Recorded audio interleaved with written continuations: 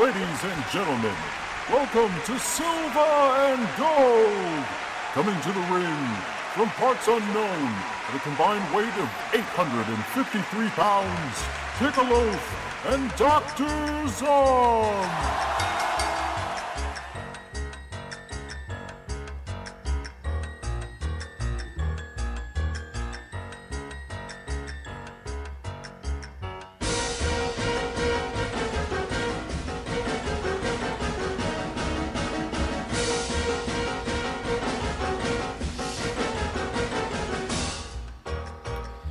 All right, welcome to Silver and Gold. Man, that song is a big part of my childhood. I'm the Loaf, and with me, Dr. Zom.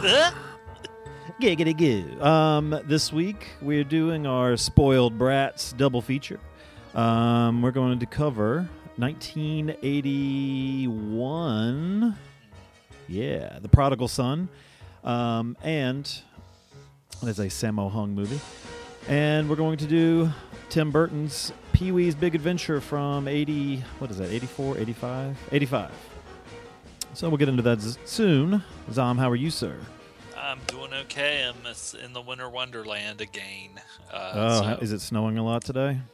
Not a lot. It snowed last night, and it was just slick. And, you just fucking can't do shit. I still ended up, of course, having to go out into the masses and fucking get drugs, and it sucked. It sucks when you go to the fucking store and they have the self-checkout and you still have to stand in line. And I walked over behind this woman, and she must have been the slowest self-checker outer of all time, because when I stood behind her, I noticed like 3 different times where other people checked their shit out and got the fuck out of there. And if I would have got behind them, I would have. But it's just annoying, and then you have to park really far away. I'm used to going at like 7:30 in the morning, and I get the closest parking space. I'm one of probably 4 people in the whole store. I get my shit, get the fuck out. And I know this is taboo to some people, but I actually went to the fucking Walmart at like 11:30 one night.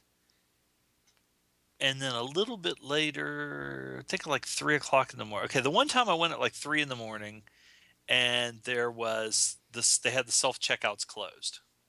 No. But for some reason, they had 2 women workers standing there by the self-checkout, but all the things were turned off. So they had one register open, and there was like 5 people in front of me with carts completely full of shit. So that pissed me off, but I stood there and waited. So, which I never wait hardly ever at all anymore, because I go through the fucking self-checkout. So then the other night, I went at like 11:30, self-checkout's closed. I walk around, I bought a whole bunch of shit. I bought like a fucking a firm pillow and a big long body pillow. Nice. I bought some groceries and I bought some stuff. And I get over there and the self-checkout's closed. And I walk down, they have one fucking thing open, 5 fucking people in front of me with carts full of shit. And I got so pissed, I had some frozen shrimp. I walked back over to the freezer thing. I put the frozen shrimp in the freezer, and I left the fucking cart full of shit there. And I know some people get pissed off about that, but I'm sorry. I'm not going to fucking sit there and goddamn wait because they won't pay to have somebody stand up there and fucking have a goddamn checkout open. It must be like the after Christmas, like a retail thing to just really understaff. Yeah. Because like it's been the same at the store. I feel like we get overwhelmed when the store gets busy right now because there's just not enough people there. Well, and then like I said, I mean, when you have 2 women standing up at the front doing fucking nothing, just standing there, and they see a whole bunch of people lined up, get the fuck over there and get a goddamn register open. Or, if you don't, that was irritating as hell, man. That pissed me off. Do you have a Target nearby? There's a Target, but it's further away, and it doesn't open until, I think it might open at like 8 or something, but it's probably 15 miles or something like that away, whereas Oh. Walmart's only just, maybe, I don't know, a few. Yeah, Walmart's a few miles from everything. And the only reason I go there is because they're open 24 hours. And I can go on my weird schedule. I can just, go anytime I want. But I had to go today because I had to pick up some drugs and some cabbage. And what else did I got? Drugs, cabbage, and broccoli. Oh, Fart City. And dog food. So the car went really well and everything's fine. But it just, it was winter. Winter's a time of shit. Yeah. Just poop. It hasn't really. There's been no bad weather here. There was one day recently where there was like threat of ice, and that was about it. The threat of ice. We have it every goddamn day. And then there's times where I don't leave work until like 7 a.m. and I'll go out at like 3, and it's it's just fine. It might be a little bit wet or whatever, but then the temperature just drops and it starts raining icy rain just in time for us to drive home. I drove home the other day, and instead of going straight home, I thought, I need to go to fucking Walmart. So I get on the goddamn interstate, and as soon as I get past the last exit where you can get off if there's like something going on, as soon as I get past that, I look up and I see way up ahead cop lights. And I'm like, what the fuck's going on? And everybody's getting in the left lane.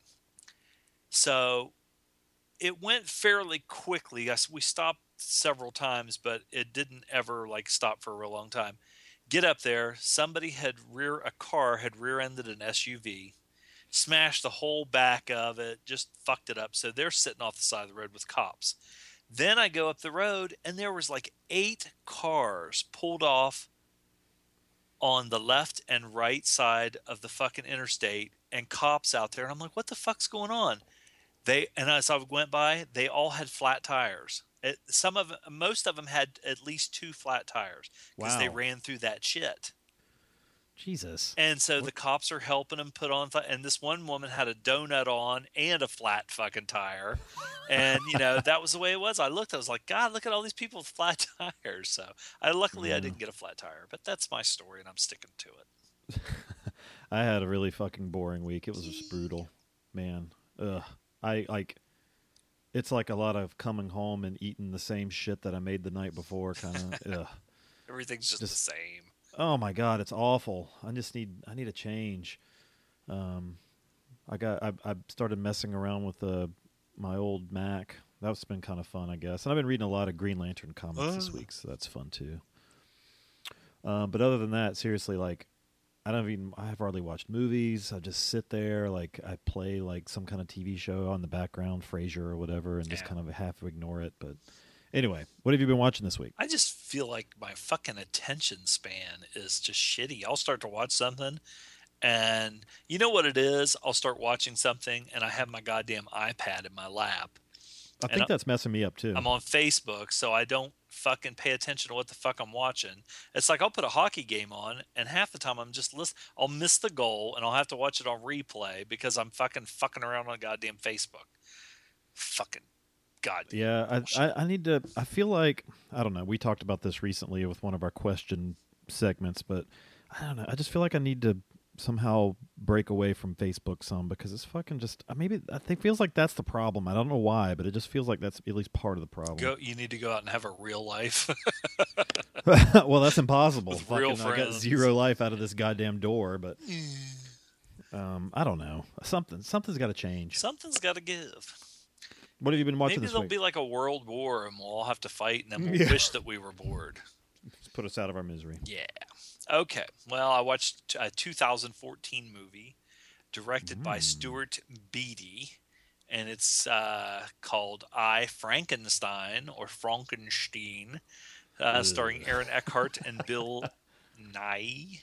Is it Nighy? How do you say that? Nighy. Bill Nye. Bill Nye, the science guy. So anyway, I watched this. This is along the lines of Van Helsing. I thought Van Helsing had more humor in it and was funnier.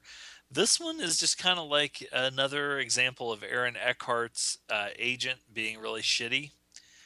It was worth a watch. I mean, the fucking you had the demons versus the gargoyles, and the gargoyles were the good people, and then you had Frankenstein's monster in between. And Aaron Eckhart just should have just shot himself in the fucking head. Should have shot himself in the dick. That the previews for that, like I groaned having not seen it, which is not entirely fair, but the previews for it just were like, ew. Yeah. Well, it's on Netflix, so if you want to give it a shot, maybe I'll put it on and halfway ignore it instead of Frasier this it might week. make it better. I think I actually paid attention to that movie, which is kind of stupid. Oh. Then I watched a 2013 movie directed by Rob Meltzer, starring Jean-Claude Van Damme, and it is called Welcome to the Jungle. And this is fucking...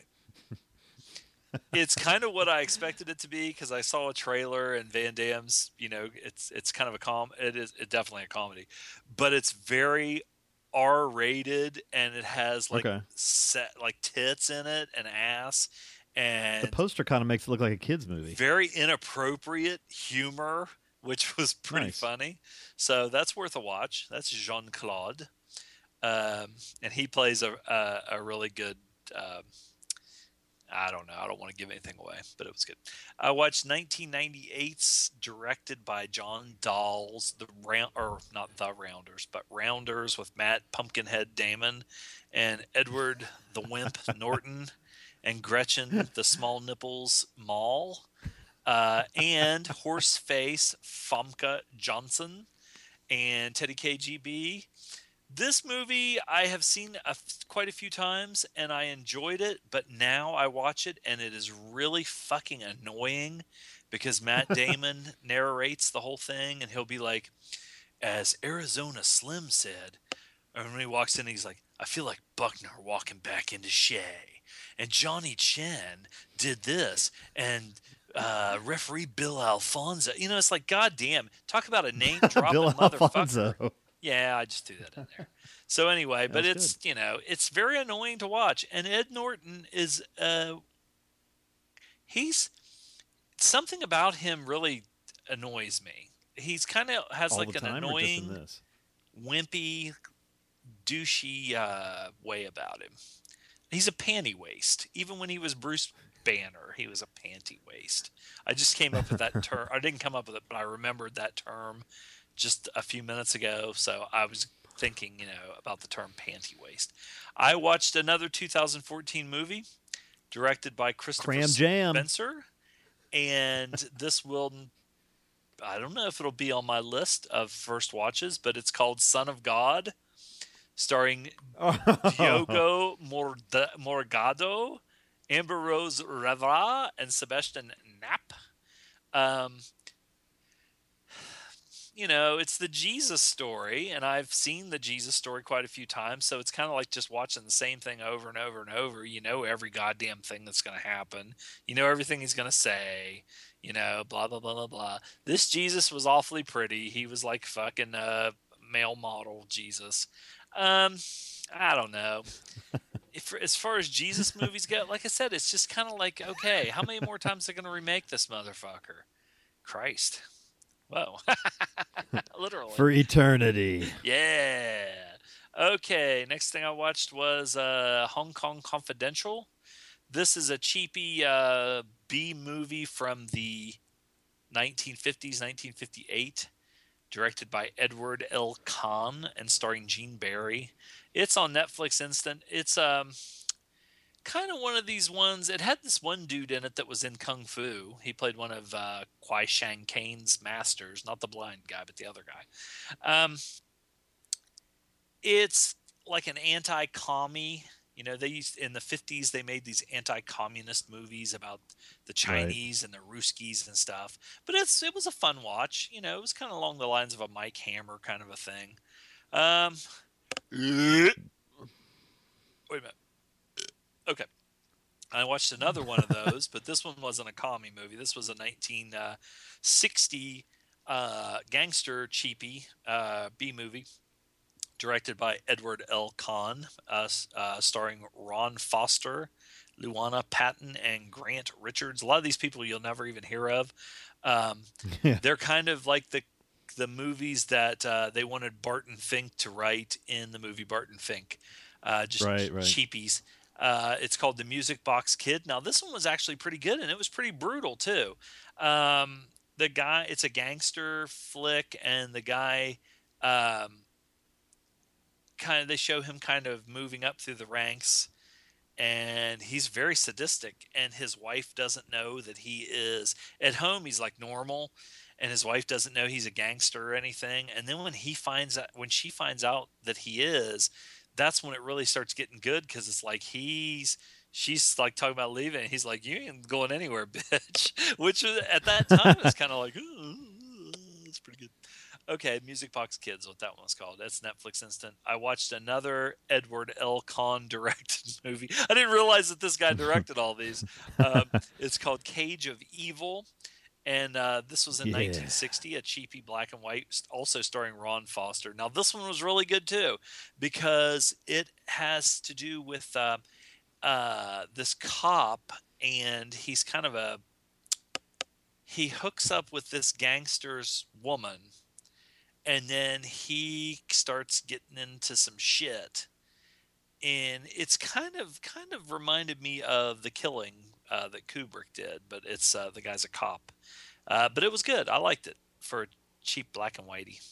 And those are all only like about an hour and 10 minutes long, so you're not investing a ton of time in them, but they're still pretty good. A lot of those are always like 70, 75 minutes long. Yeah, which is good. Shit. Some of the movies we watch, I'm like, what the fuck? Come on, asshole. Get the goddamn to the point. Watched Cashback from 2006. This is an R-rated movie directed and written by Sean Ellis, starring Sean Biggerstaff, Emily Fox, and Michelle Ryan. This guy, he works in like Walmart, and he has the ability to stop time, and he will like be looking at these hot chicks that come in the store, and then he'll kind of like concentrate, and he can stop everything from moving, stop time, and he'll go and like pull their shirts down, and you get to see some hot naked women in it. It's a comedy, but it's got some serious stuff in it too. Some of the stuff that goes on about him being able to do that and actually liking girls. He's an artist, so when he's like actually pulling their shirts down and stuff and their dresses up, he like paint or he sketches them. It's not like he's just a total. He's still a perv, but because if you'd have to be to do that. I watched the but they gotta make it a little cleaner, so it's not totally disgusting. But it was actually a pretty good movie. It's on Netflix instant. I watched The Mechanic, 1972, Michael Winner, with Charlie Bronson and Jan Michael Vincent. And again, in case you haven't seen it on the group, I actually did some research on this and found that the writer,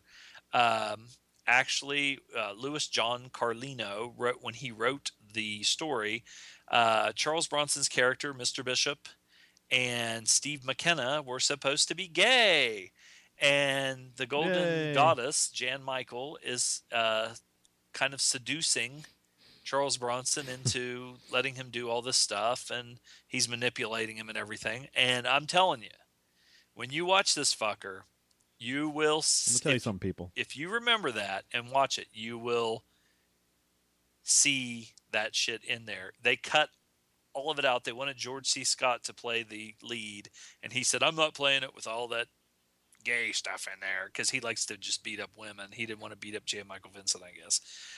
So anyway, but it's still good. I watched 1969's McKenna's Gold, directed by J. Lee Thompson, written by Heck Allen. This is Gregory Peck, Omar Sharif, Telly Savalas. It's got Edward G. Robinson in it, Lee J. Cobb. It's got fucking Julie Newmar. It's got a fucking shitload of people in it. But it's a turd, man. It's a big budget fucking Western turd. It has some of the worst fucking special effects, like earthquakes and shit like that. And they're riding horses, and you can tell they're, and this is 1969. They're riding horses, and you can tell they're in front of like a screen, and it's like a fake horse, and they're going back and forth. It's really shitty, and that's the main reason it was shitty. It has a good story, and then like a lot of those people like Lee J. Cobb and um, Edward G. Robinson and people like that, they threw like a handful of these really famous people in this movie for no fucking reason at all. They couldn't. Anybody could have played the part there, and they were only in it for just a very short period of time. I do not recommend that one unless you just want to see a big budget. What the hell is Edward G. Robinson doing in a Western anyway? I don't know. He was a blind guy. It's they're looking for this gold. It kind of is like a Aguirre, Wrath of God, where the Native Americans had told this story about this gold, and all these people were trying to get it. Girl with Dragon Tattoo, 2011, David Fincher, Daniel Craig, Rooney Mara, who is fucking gross, Christopher Plummer. It's still good. I just wanted to watch it again for I don't know why. Ice Station Zebra from 1968. This is a John Sturges directed, Alistair MacLean written. It's Rock Hudson, Ernest Borgnine, Patrick McGowan, and Jim Brown. Great fucking movie. I love it. I bought it, and now I can watch it anytime I want. Another Yay. 2014 movie, directed and written by Stephen Belber, and this was based on a play, or an adaptation of play, screen adaptation. Patrick Stewart, Carla Gugino, and Matthew Lillard. This is very good, and it made me tear up. Oh, Nice. let's see. Bob Le Flambeur, or Bob the Gambler, from 1956. Jean-Pierre Melville wrote and directed this. And it stars Roger Duchamp, or Duchamp, Isabelle Corrie, and Daniel Conchamp. It's very good. I love it. Black and white noir movie. Love it. Had Confidential. you seen that one before? Yeah. Had you seen that? Okay. Yeah, it's a good one. Have you seen it? No. Oh, you ought to see it. It's fucking awesome. It's a fucking it's a must see. You must see it. Must. I bought it, by the way. I own it. Let's see, a digital copy of it. Confidential Report, a.k.a. Mr. Arkadin, 1955. Written and directed by Orson Welles, and starring Orson Welles, Michael Redgrave, Peter Van Eyck, who is fucking very wooden and funny. This is I've talked about it before. It's a good movie, black and white. Let's see. I watched The Drop from 2014 with James Gandolfini. I want to see this. Oh, it's very fucking good. I really liked it. Okay. I thought you had seen it. It's directed by No. Michael R. Roskam. I hadn't heard anything about it. I think I had seen a couple of clips, maybe from like late night shows or something. I really liked it. And there is a dude in it that when you watch it, you will fucking hate his guts so much that you will want to punch the TV. 2014's Falcon Rising with Michael Jai White and Neil McDonough, and this is directed by Ernie Barash. It's Michael Jai White. It's a Michael Jai White movie, and he just fucking beats the fucking shit out of people.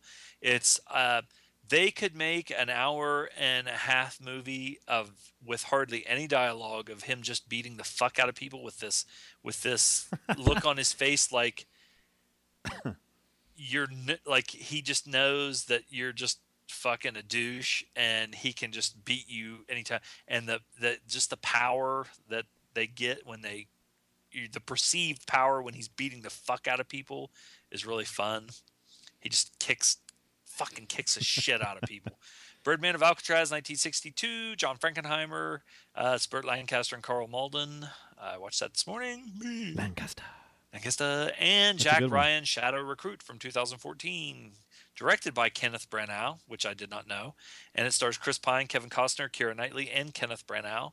And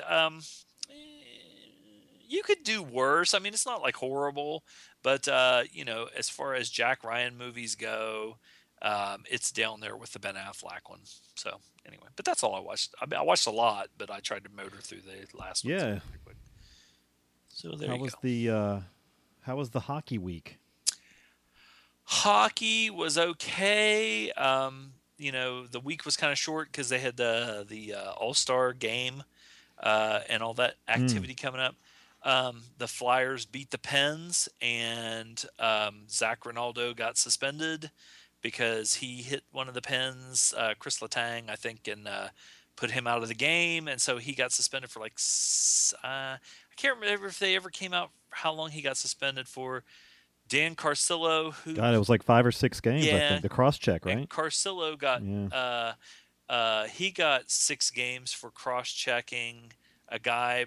They Oh, said, that's the one I'm thinking of. yeah, if you cross check him, they say like if you really want to hurt a guy, you cross check him between the shoulder and the elbow because there's not like you have an elbow pad and a shoulder pad. There's really not that much in between.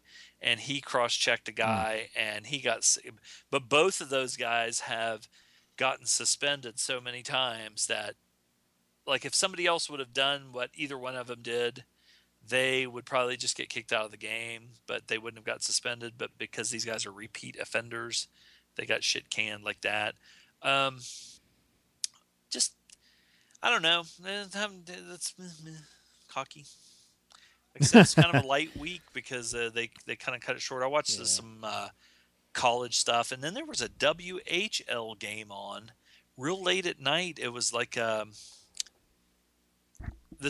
was like I can't remember what they called them. America versus like Vancouver something. And I mean, it's like it's the minor league, but it was on TV, and I watched it. It was fun to watch, like hockey. Yeah, I didn't watch a ton. Like I said, I just would kind of ignore the television. But I watched a Eurocrime film that I hadn't seen before. It had Klaus Kinski in it, which is why I watched it. Called La Mano Spietata della Legge, or I don't remember the actual name of this one, Bloody Hands of the Law or something like that. It wasn't very good. It was hard to pay attention, like hard to keep up with. Like just it didn't really hold my interest. Kinski was pretty good. He was very like well dressed the entire movie and didn't say a whole lot. And there was a pretty awesome scene where this one of his lackeys was doing something not to his approval, so he put on a pair of sunglasses and turned on a blowtorch and roasted the guy's dick. But other than that, I mean, that movie wasn't that good. So I watched The Harder They Fall. This is a black and white. This is a Humphrey Bogart movie I had not seen. He plays a sports writer hired to promote this Argentinian boxer who is an awful boxer, but he's giant. And so it's his job to like make him seem unstoppable, all the while his agents or whoever are fixing every fight. Yeah. So it's just kind of like showing how shisty the boxing world is and stuff. And Bogey's pretty good. I think this is his last role ever, so he's looking kind of old. But so there was an actual guy, Primo Carnera, that was like that, and he was just real big like that, and he couldn't fight worth a shit. And he became world heavyweight champion, and they just set him up with all these tomato cans, or whatever they want to call them, when guys that he could beat. And he was horrible. And then when he got beat, he really took a pounding, and then he got into wrestling. So maybe this is what this movie's based on, sort of. It sounds just like it. It's that kind of thing. Yeah, Max Baer plays like the world heavyweight champ, and he's Max Baer is the one that beat Primo Carnera, I think, and he really fucking pummeled the shit out of him, even though he was way smaller. So it might be that. That's what happened. Yeah, that's kind of because he's taking pride in the fact that he hurts people and stuff, and it's a good little movie. Yeah. I think it was. I can't remember if it was on Instant or not. I forgot where I saw it, but. Let's see. I bought one from Draft House Films over Christmas. They had a sale every day of their digital movies. The movies were like $6-7 or something like that, and I missed every goddamn day except the last one. But I watched. I did get this one on the last day. The new It's a docudrama, I guess. It's Nick Cave, 20,000 Days on Earth. Yeah, that's on iTunes And right now. it's really good. It's not. I mean, I kind of hesitate to recommend it for somebody maybe that's either not a fan of music documentaries or not a Nick Cave fan. Maybe. He's a very interesting guy. So it goes into a lot of. It's like a self-retrospective kind of thing because, I don't know how many years 20,000 days is, but essentially it's like. It's a biographical thing, but it shows him having conversations with people that aren't technically there at the time. Like Ray Winstone is riding in the car with him at one point, and they're just kind of talking about working together and stuff. And but it's a different kind of movie. It's very well put together. I liked it quite a bit. I don't know if everybody would though.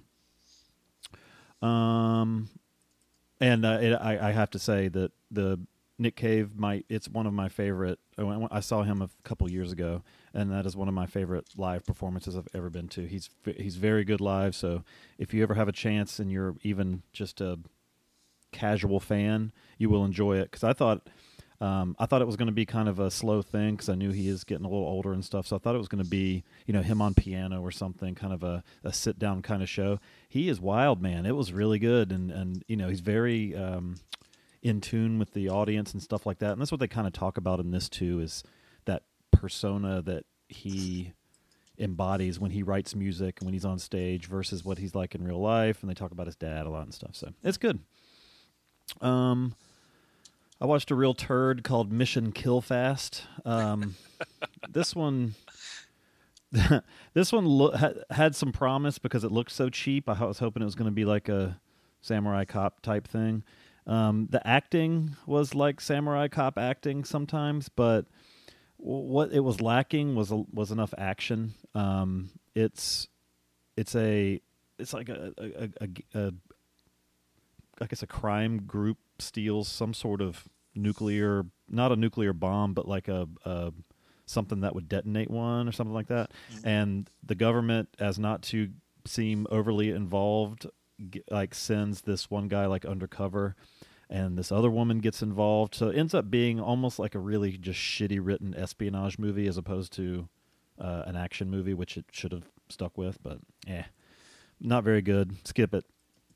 One that was on sale on iTunes that I had not seen in nearly 20 years, Leon the Professional. I bought it on iTunes and watched it, and it's still really good. I liked it a lot when I first saw it back in high school and maybe early college, and I still really like it a lot. The Gary Oldman, I forgot how amazing he is in it, and how young he looks. So fucking over the top. And he's so good. I love the little thing he does, like the neck twist with biting the pill. And I wish I had some of those pills. He's amazing in it. Wonder what those were supposed to be. They look like they taste good.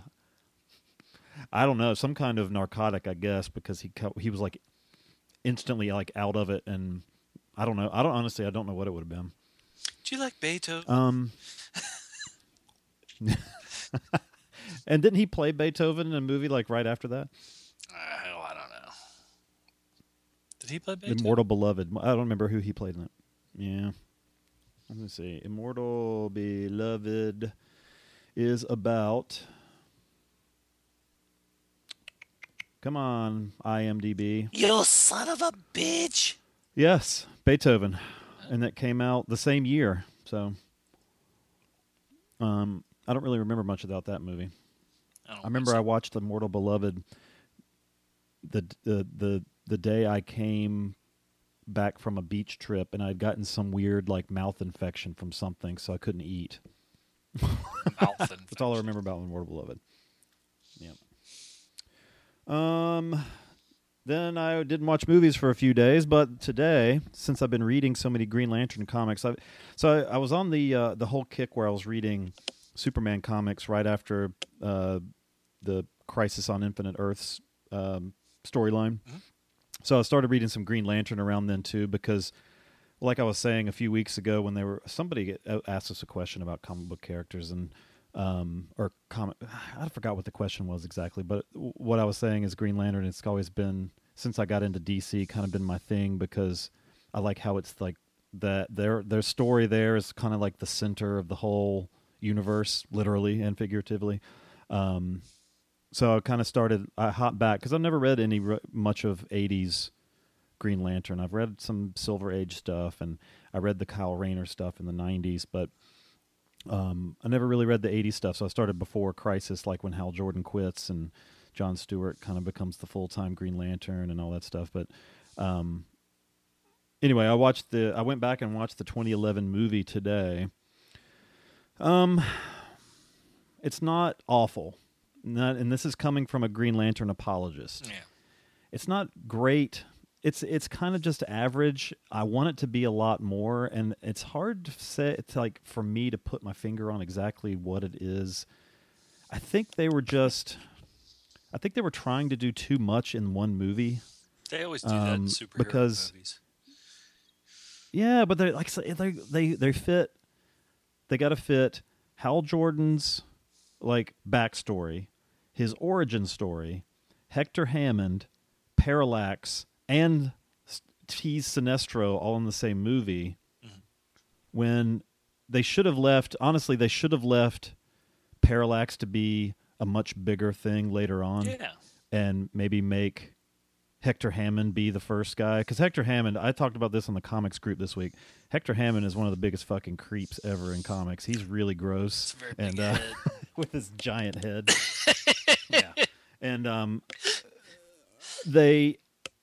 if they just or I don't know, or they could have gone ahead. Maybe first movie could have been Earth stuff, and then moved to the core, Sinestro core in the second movie, and then Parallax in the third, or switch those around or something. I don't know. I hope they can do something different with it. I wish they would have just continued on with this just to see where it went, but I guess they're kind of going to start over again. Ryan Reynolds he played Hal Jordan well enough. That kind of like cocky. I think he might have been not quite cocky enough for what Hal Jordan usually is. And Peter Sarsgaard was pretty good as Hector Hammond. And I like Mark Strong a lot as Sinestro. I think he might have been my favorite part, and I wish they had a chance to work that story a lot more. So anyway, and I watched one more. I watched one of the DC animated things, the Green Lantern Emerald Knights, also from 2011. This one's pretty cool. This is a kind of a Hal Jordan story. The main story they're focusing on is some kind of I don't remember the name of the being, but this being had been trapped inside or the antimatter universe and basically he's using the sun or the star closest to Oa as his gate out. So while all the Green Lanterns are all like gathering to take care of it, Hal is kind of telling stories about legendary Green Lantern Corps members to this new person. So it's kind of like a bunch of little short stories stuck into one with one kind of short overall story around the whole thing. Pretty neat, good little background thing. And my favorite one was probably the story about the planet Green Lantern. It's an entire living planet. So, and it had some pretty good voice actors. Nathan Fillion plays Hal Jordan. Elizabeth Moss from Mad Men's in there. Henry Rollins does a voice. Some good voice acting and stuff. It was pretty cool. A lot of times the animated. Oh, and Roddy Piper is Roddy Piper plays a villain in it briefly. It was pretty good. He is a villain. And that's what's that? He is a villain. Yes. He's rowdy. All right, that's all I watched. So why don't we take a break and come back, and we'll just go in chronological order this week. We'll talk about Bai Ga Jai, or The Prodigal Son from 1981. We'll be right back. Bye. No one would have believed in the first years of the 21st century that Hammer films were being watched from an entertainment standpoint. No one could have dreamed that Amicus films were being scrutinized as someone with a microscope studies creatures that swarm and multiply in a drop of water. Few men even considered the possibility that this era of film still had anything to offer. And yet, across the gulf of space, minds immeasurably superior to our own regarded this podcast with envious eyes. And slowly and surely, they drew their plans against it.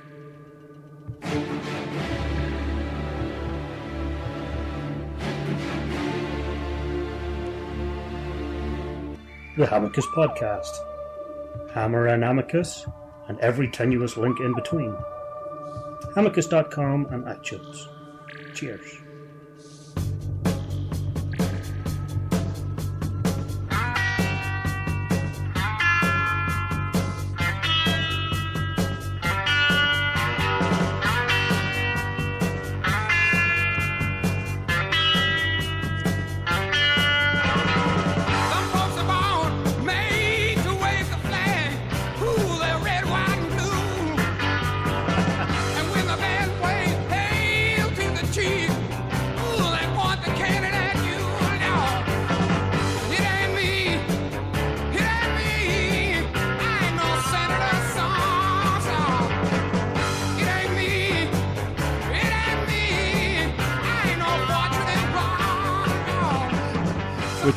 Kind of a, as Gronky's pick, it's kind of a cool pick, but it made me laugh because it's such an American song for such a not American movie.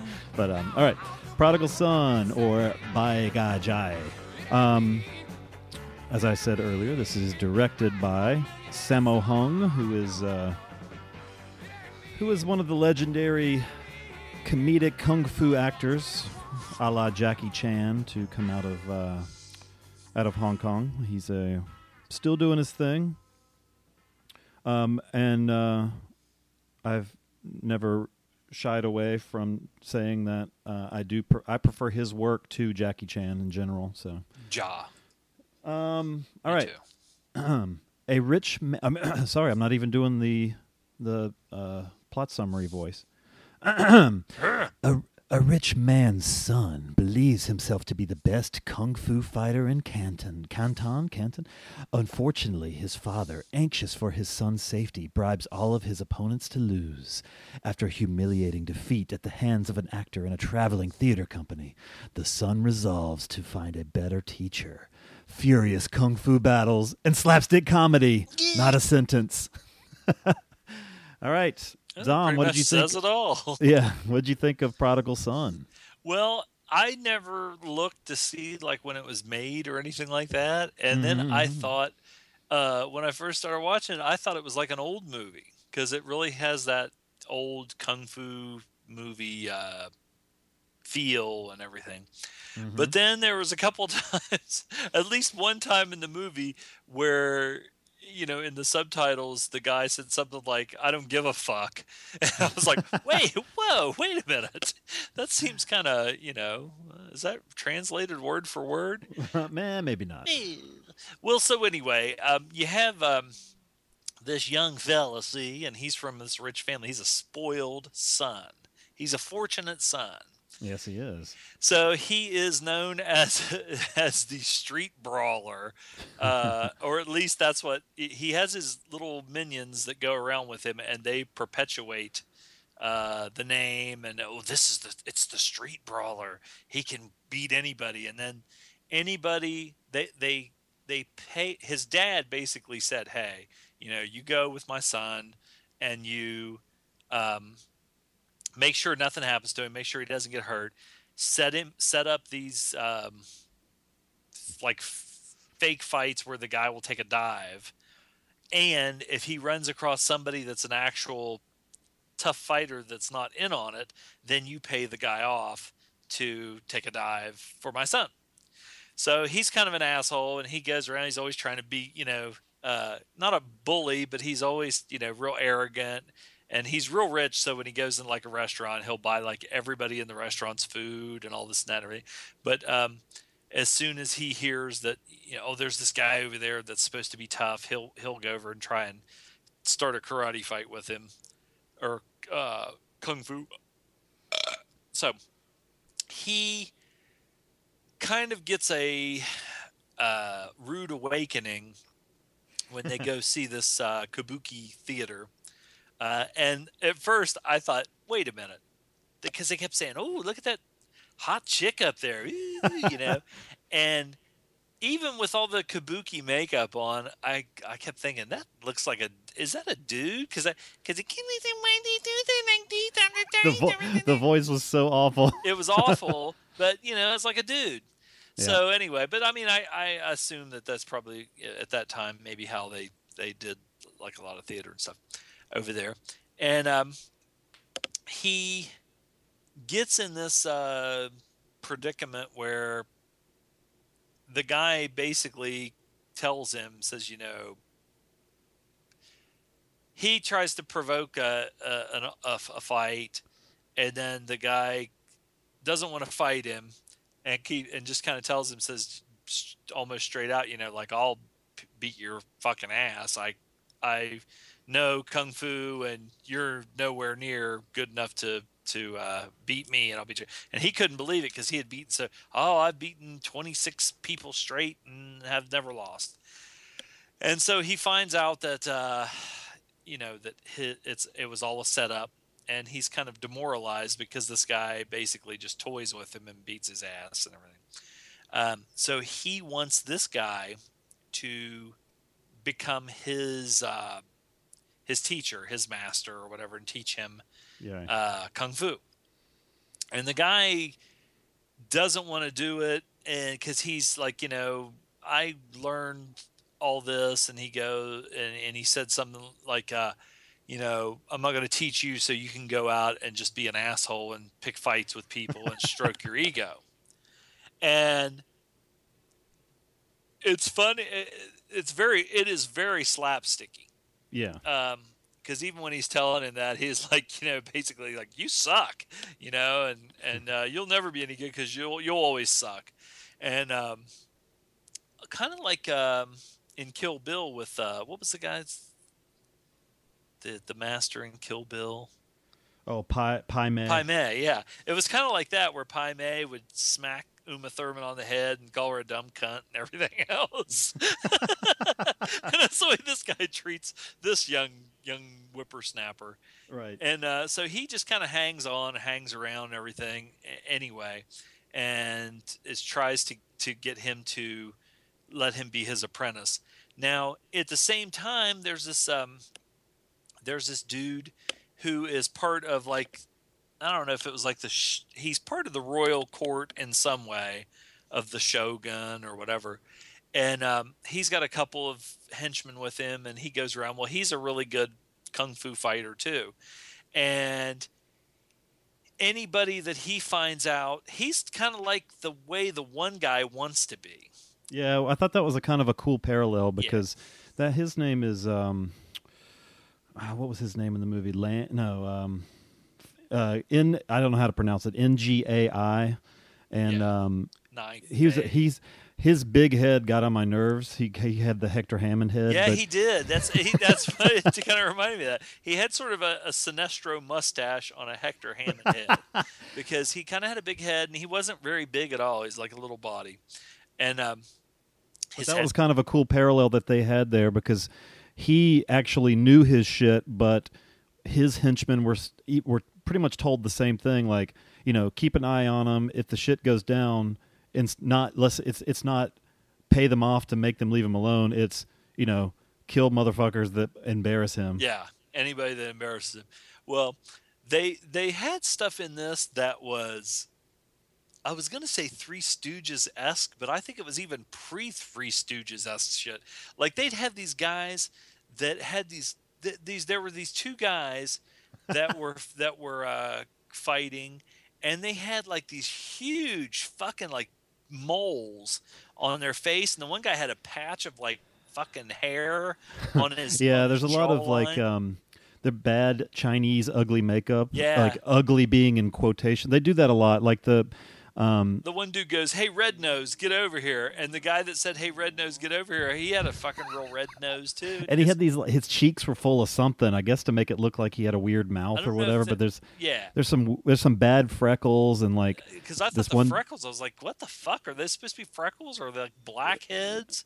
Yeah, then there's the plastic looking bruise that Chang has at one point. Chang is the main guy. Yeah. Lung Chang, he's the street brawler, and he gets this really bad looking makeup bruise, and then the big, like you were saying, the big like Cocoa Puff moles on their face. Then that one guy, he got pummeled. This was way later on, but he got pummeled, and he got the swollen, like his eye was swollen up. Oh, that looked terrible. Giant, big, like fucking looked like a big giant boil full of like pus from where the guy pounded him in the eye.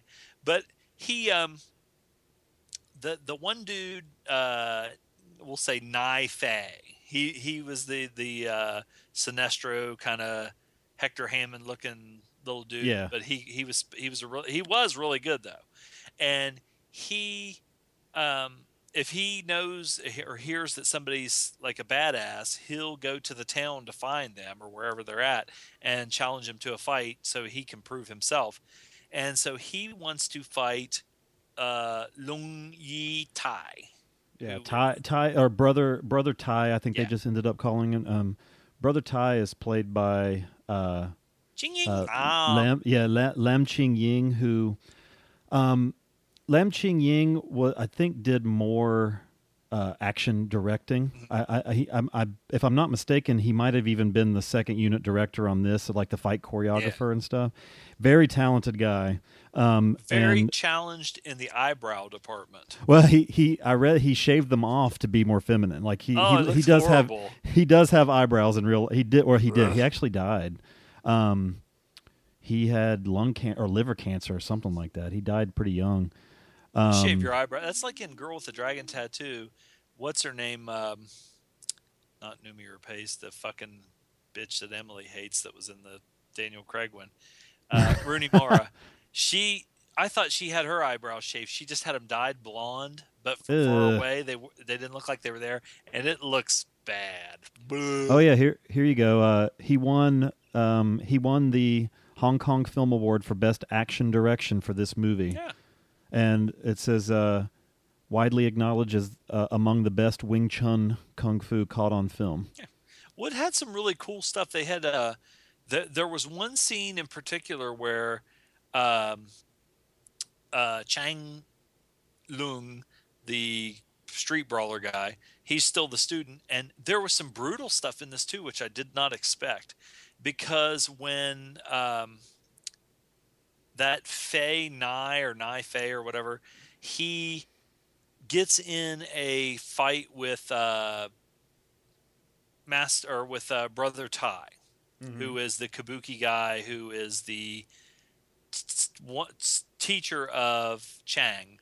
Right. They get in a fight. He forces him basically into a fight because he doesn't want to fight at all. He's like, "Hey, I'm not going to fight. I don't give a shit. It's not what it's all about." And they get in a fight anyway. And at this one part, it's very lighthearted throughout the whole fucking movie, and it's very silly. It's very slapsticky. But then there's this part with these ninjas, and I was like, fuck. Because at first I thought it was going to be another slapsticky thing, because the ninjas all come in, and they're real quiet, and they have the knives to these people's throats while they're sleeping. And it's like, ugh. But then the one guy actually kind of sits up and says something, but he was just dreaming. Mm-hmm. And he laid back down, and then after that is like what they did. I was like, fuck. So that got really brutal. And Chang, to protect Brother Tai, gets this flag. He dresses up like a ninja. That was an amazingly shot scene. Yeah. That was very well done. This huge flag, and it's on fire. And he's swinging it back and forth, which gave this really cool visual effect. But then Brother Tai, when he would wheel it around, Brother Tai would do fucking acrobatics and do flips over it or under it and shit like that. That was really memorable visual thing that they did there, was really cool. You get introduced to Bo Wong Wah, who was he Brother Ty's brother? They called him brother, then they called him god brother. I think it was just that they were both at a young age trained by the same master, so they grew up together. So they're kind of like adopted brothers in a way. Well, he was pretty fucking funny, and this is that's Sammo Hung, who is always hysterical. Yeah, and he has a daughter that's kind of a chubby chick, and they live on a farm, so they go there to hide out, and so Chang starts talking to Sammo, and he's like, I really kind of want to learn to fight, and he won't teach me and everything. So Sammo is kind of like fucking with him, sort of. And because the one funny thing was when they were like really hungry, and Chang has this chicken, and he's like starts saying something about, man, look at this big cock. And the girl is like over on the other side of a bush, and she can't see him. She can just hear him. And he says, well, this big cock. He goes, I can't wait to eat this big fat cock. Or That's what I mean, big fat chick or something like that. I can't remember what he said. But the way she was hearing it, she was thinking that he was talking about, he goes, well, she got some big fat tits or big fat breasts. I like a fat chick like you. Yeah, a fat chick. Let's look at your behind. He's talking about the chicken. She's thinking he's talking about her, and at first she's kind of offended, but then she's like squeezing her tits and shit like that, which is pretty funny. So anyway, he gets Sammo, and he's like, while Brother Ty is recuperating, and he's going to try and get him to train him.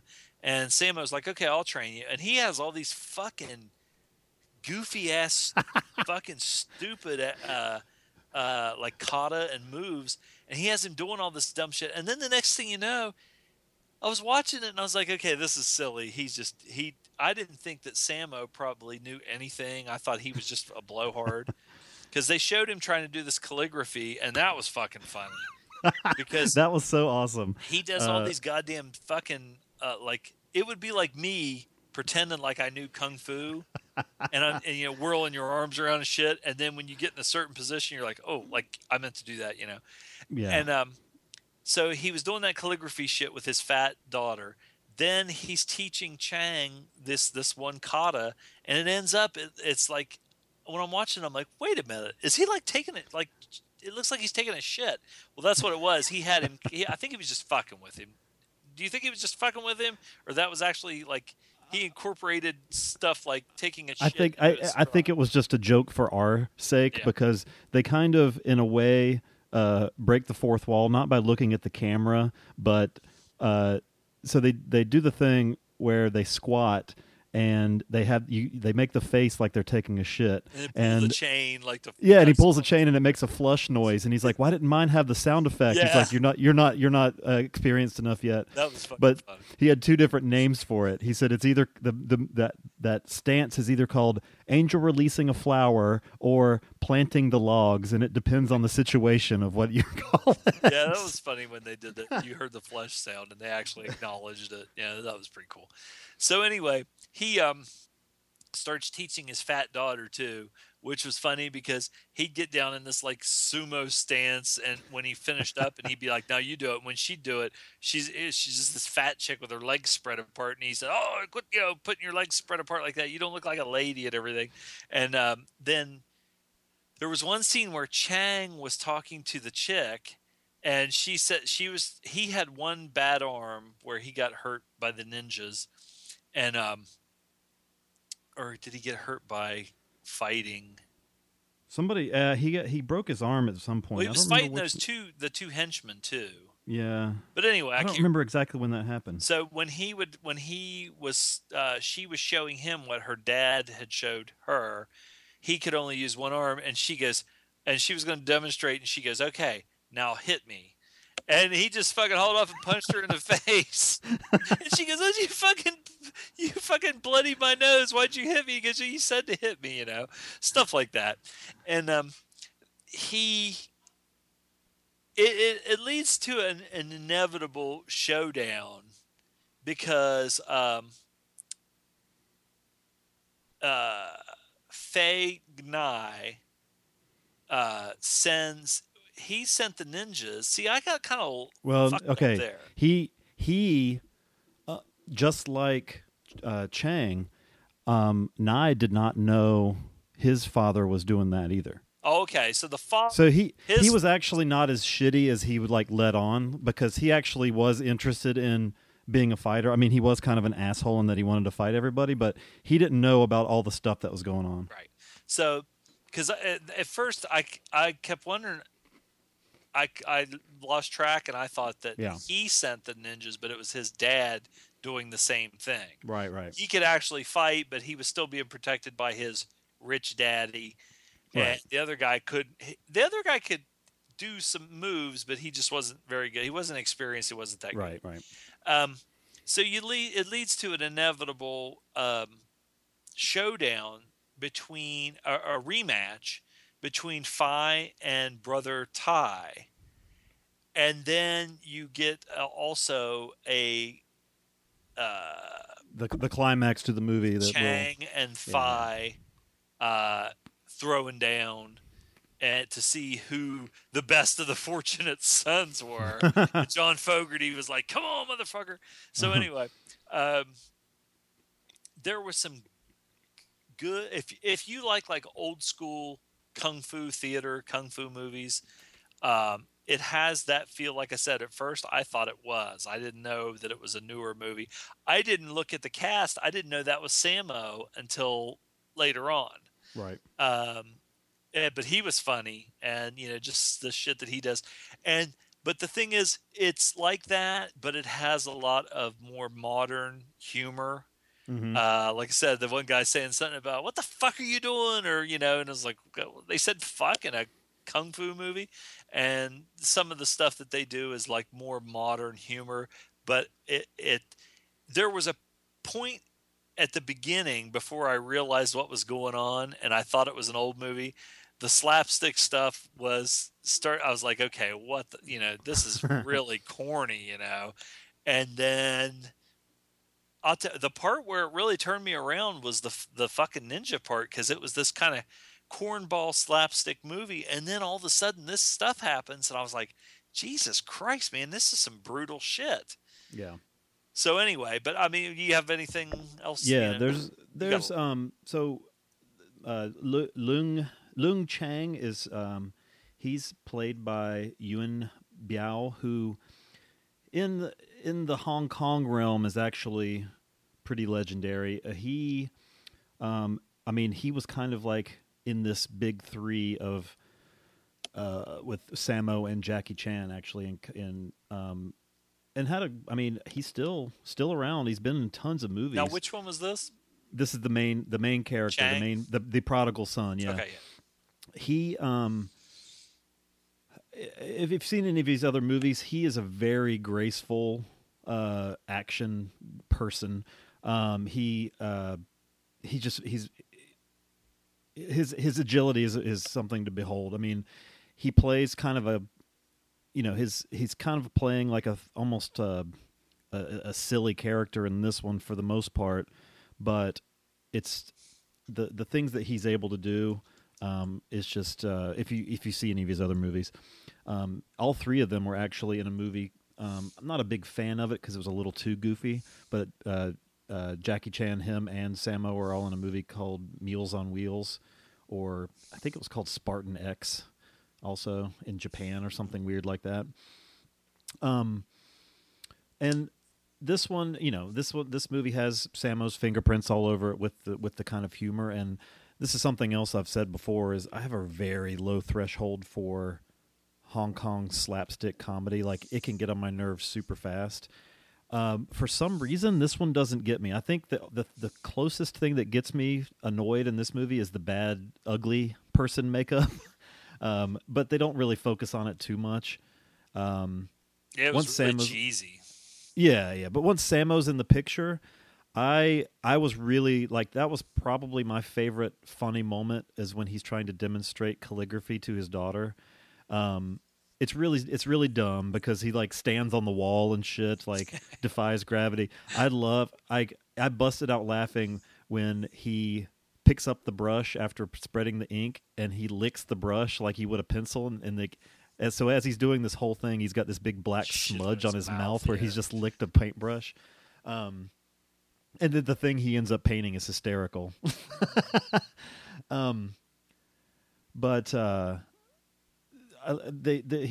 Samo, or it could be even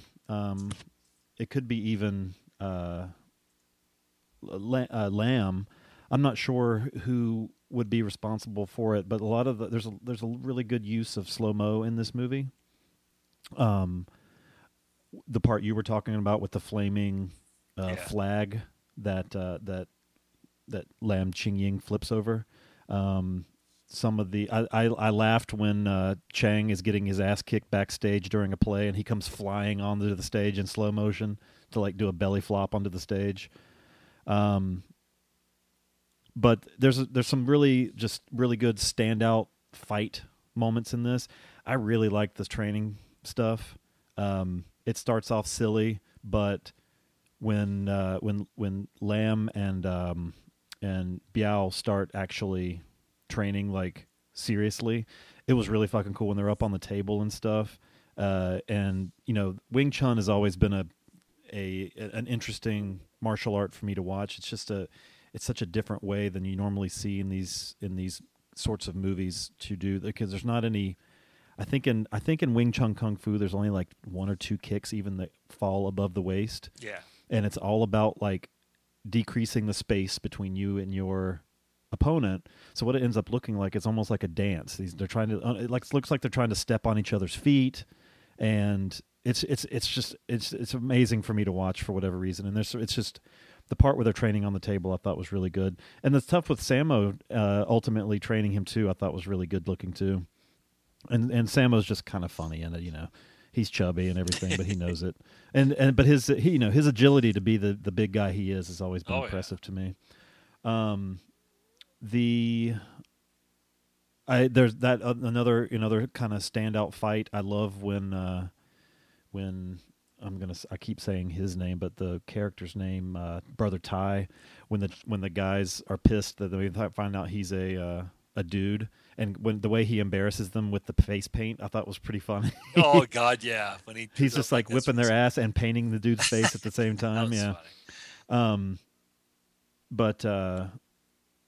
It's just, this is a pretty classic movie in Kung Fu realm. It fits with me because it's a period piece. I've always been a fan more of feudal China Kung Fu films as opposed to modern setting. The comedy works for me here for whatever reason. Another joke that I forgot to mention with the girl when she yells after she hears Chang talking about the chicken, and she yells, "Father, someone wants to do me!" And his response is like, you just see Samo do this slow motion like dive through, crashing through a bamboo window to come and like save the day. But I don't know. It's just a fun movie and really good action. So I like it quite a bit. It's been a favorite of mine for quite a while. A favorite Kung Fu movie of mine for a long time. I've seen it quite a few times. So. What would you rate it? Oh, I give it a 7.5. I thought that some of the slapstick stuff, like I said there at the beginning, it was really. I was like, okay, this is fucking. But then once you get rolling and get into it, it's pretty good. Yeah, I give it an 8.25. I really like it a lot. It's the comedy for me does always bring it down. If they could do this sort of movie, and I mean, if there was just a little bit less, I think I could have liked it even more. I'll have to show you another kind of from the same era. You'll have to watch Magnificent Butcher next. I think you might like that one too if you like this one. But it's for especially for non-Shaw Kung Fu. This is up there. This is one of the better ones. So awesome. You know what? I'd give it an 8.5. I like it quite a bit. I probably even like it more than 8.25. We'll go up another quarter point. 8.5. Awesome. Why don't we take a break and come back and talk about another incredible action movie, Pee-wee's Big Adventure. And we'll be right back.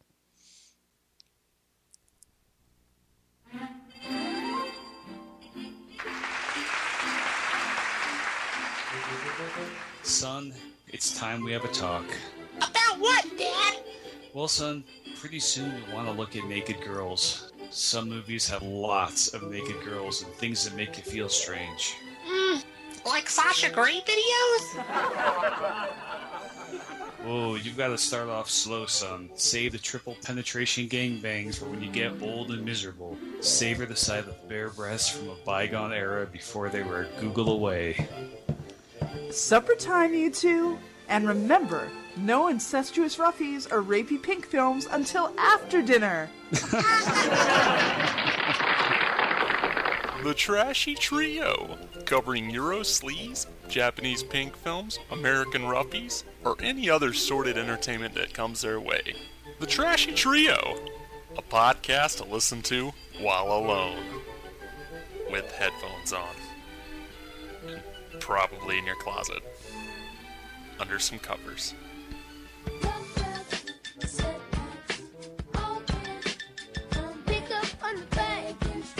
Love and devotion. If the tracks of lost emotion, it's going to subside. She stole my heart, but it's just a misdemeanor. You got to get over it. What you gonna do when I think I'm in love and I catch my girl doing me wrong? It's just enough to set it back in the start. Like when you get your first ticket for illegal parking. All right. Foster Silvers. That was David's choice. I've never heard that song. I don't know what it is. Misdemeanor? Maybe that's the name of the song? I don't even fucking know. All right. Pee-wee's Big Adventure. Zom, would you care to synopsize? When an eccentric bad child, Pee Wee Herman, gets his beloved bike stolen in a broad daylight, he sets out across the U.S. for the adventure of his life.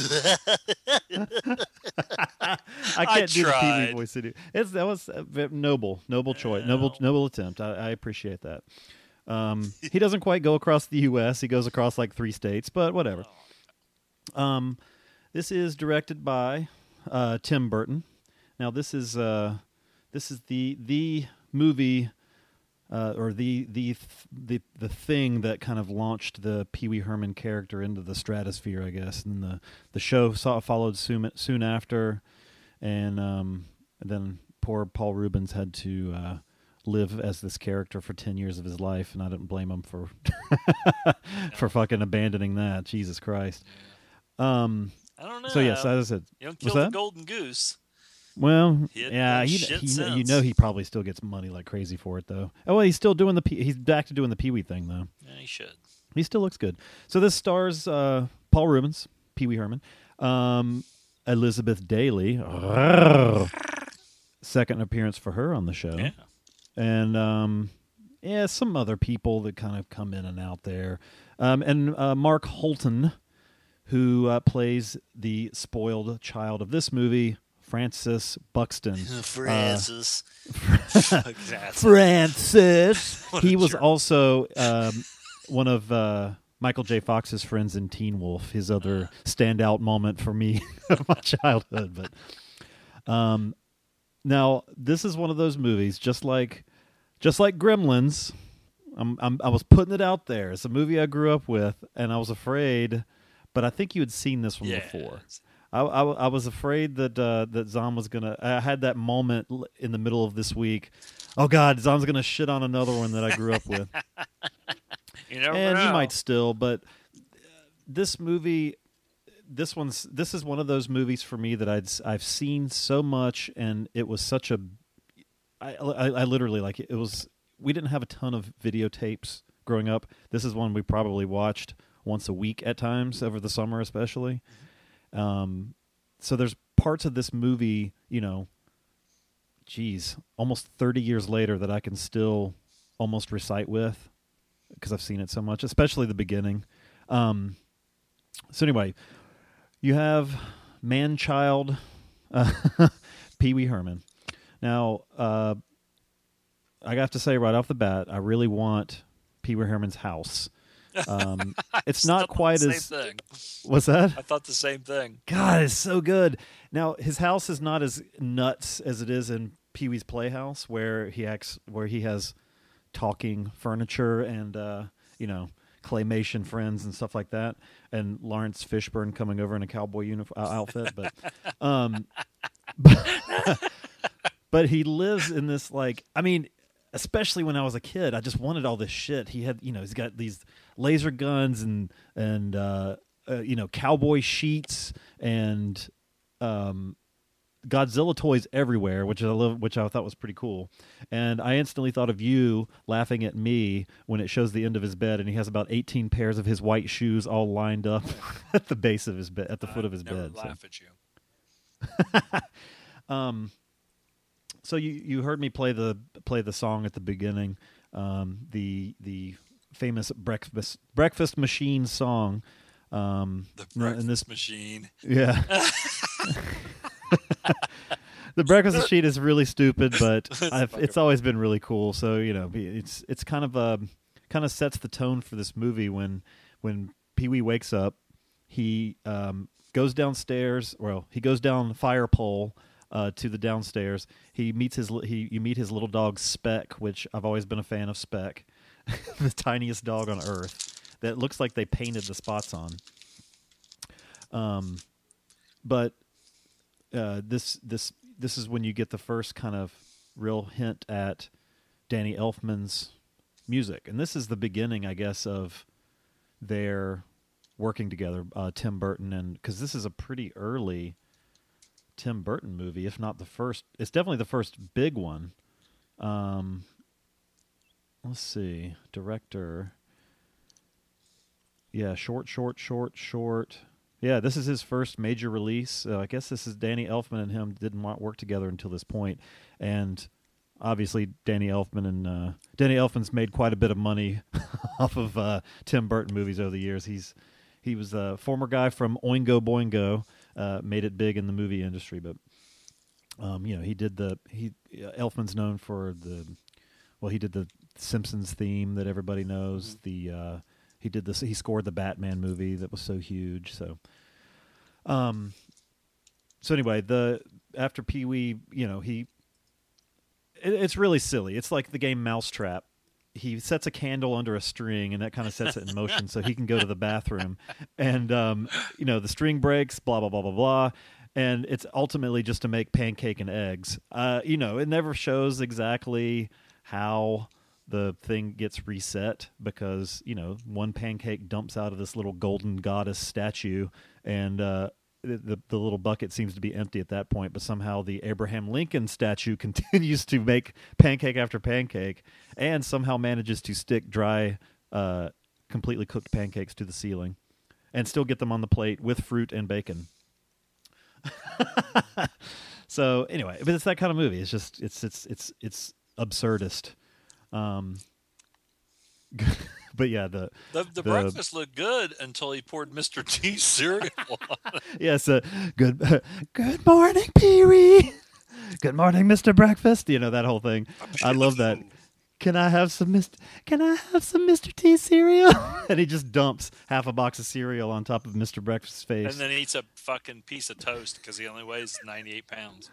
Oh, yeah. They show him weighing himself. He does weigh 98 pounds. And he gets this funny... he has one of those scales that gives you a fortune after you weigh yourself, and it says, don't leave the house or something like that. Do you have one of those scales too, and it says that all the time? Yes. Well, I just look in the mirror and say it to myself. Whatever you do, don't go outside. But and I'm almost certain I was parents are probably a little better these days about feeding their kids kind of healthier food. We were fed some of the junkiest cereal on earth. And I'm pretty sure that this movie made me crave and beg for Mr. T cereal more than once. I still remember Mr. T cereal. It was a bit. The pieces were a little big. I never had Mr. T cereal. Yeah, it was just kind of one of those like puffed corn sweet cereals. Nothing really outstanding about it other than Mr. T was on the box from the Mr. T cartoon. But like, it's like C3POs and all that kind of shit that came out. I remember Donkey Kong cereal, and I had to have that because it had Donkey Kong stickers in it, and it was kind of like Captain Crunch. And for some reason, I was never a fan of Captain Crunch, and I didn't become a fan of that until I was an adult. So, but anyway, so Pee-wee goes out, starting his day, turns on a sprinkler. Somehow they never really say if he's actually an adult or a kid, because he hangs out with kids, and just like in the show. But he owns his own house. His parents are not there. I don't know that he works, but somehow he affords all these cool. Yeah, he works at Apple. He was his Apple shirt was on underneath his gray 2 sizes too small suit. But he goes out in the morning. He gets his bike, and it's this very reverent scene with this hidden compartment on the side of the house. That hidden compartment was pretty fucking sweet because that little panel thing, when you close it up, you couldn't even hardly see. You couldn't even see it unless you knew it was there. And he pulls a tree branch down, and the bushes raise. And of all the stuff to cut money on, why just paint a picture of a spotlight behind the bike when it comes out of the bush? It was so cheap looking. But, this is going to sound ridiculous to say, got to be one of the more legendary bikes in the history of cinema. I don't know that there are any, but this one is certainly a standout. It's got a little bit of everything on these big compartments in the back and like the fishtails like the old 50s cars would have. It's, it's bright red and white and has chrome on it. It's got a lion, little rubber lion face on the front.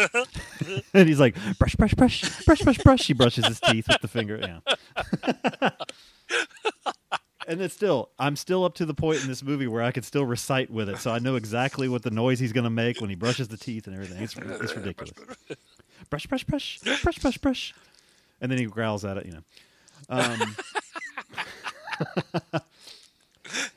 So he's walking the bike out. He's going to run his daily errands, and this is when we meet Francis. And Francis he's this little fat fucker that wears a coverall that has his FB stitched initials on the chest. Maybe that means fat bastard too. But it's Francis's birthday. And Francis wants nothing more than to buy Pee-wee's bike. He says, "My dad says I can have anything I want, and I want your bike." And Pee-wee cracks up, rolls on the ground, and he said he's not going to sell his bike for $100 billion, million, trillion dollars. And they have a very grown-up argument there on the corner of the street. My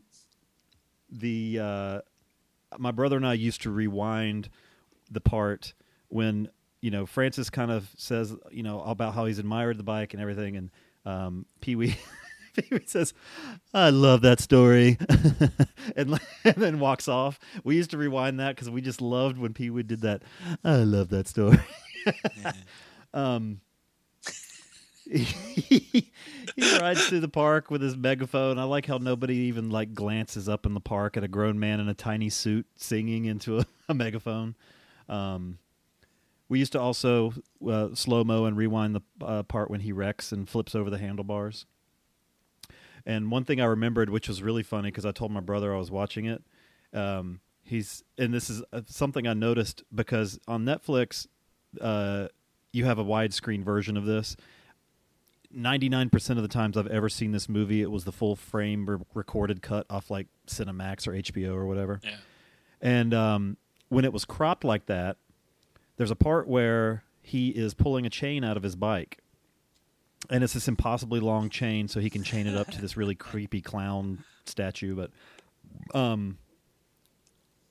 in the full frame cut of it, you could see the bottom of that compartment, and you could just see the fucking chain just being fed up through the bottom, like a hole in the bottom of the the compartment. Something meant to be cut out, and it wasn't. But my brother brought that up. He's like, "Do you remember that part with blah, blah, blah?" And I was like, "That's exactly, I remember that." I didn't notice it this time. But he's going, he's running his errands. He goes to the magic shop, and he goes to see Dottie at Chuck's, who has been putting the final touches on his awesome new horn for his bike. It's like a foghorn, the handheld foghorn. And Dottie definitely has the hots for Pee-wee. She really wants to go to the drive-in with him, even though he's only has a bike. But I guess they're just going to ride their bikes together. That we do see later on. But so I don't know if Dottie's supposed to be a kid or not. Also, but even with the frizzy hair and all, I still find Elizabeth Daily quite fetching. Oh yeah. Yeah, she's a cute one. I like her voice. Yeah, I don't know if you noticed it, but there's a dummy fall when Pee-wee comes back inside and falls down on the bikes. It was a dummy falling on the bikes because it looked all stiff.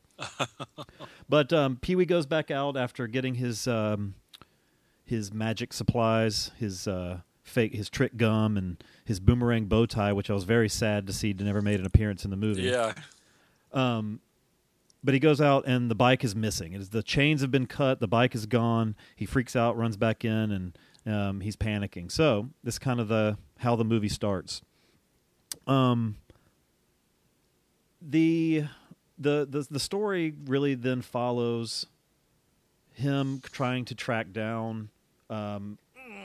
He goes to a psychic. Well, first he suspects Francis.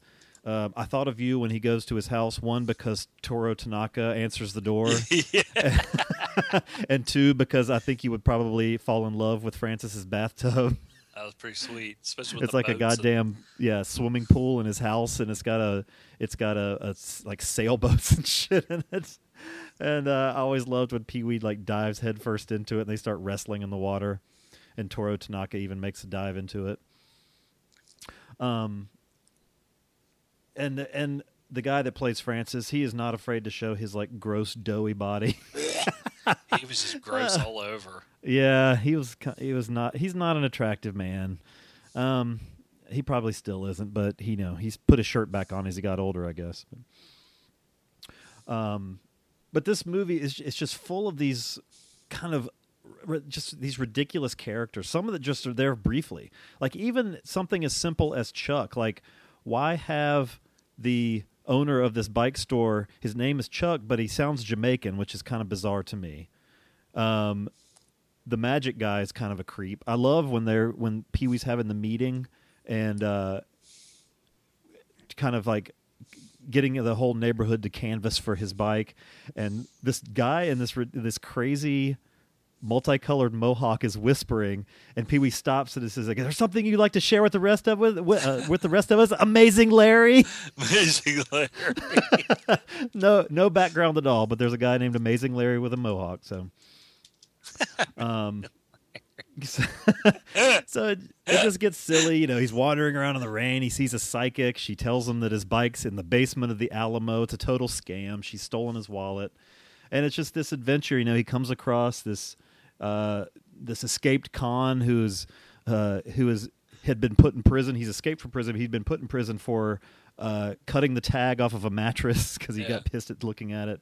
You got Simone, who is she works at a truck stop that for whatever reason has dinosaurs outside, and her another pro wrestler in it. Yeah. Her boyfriend Andy was a wrestler in AWA, who also died young.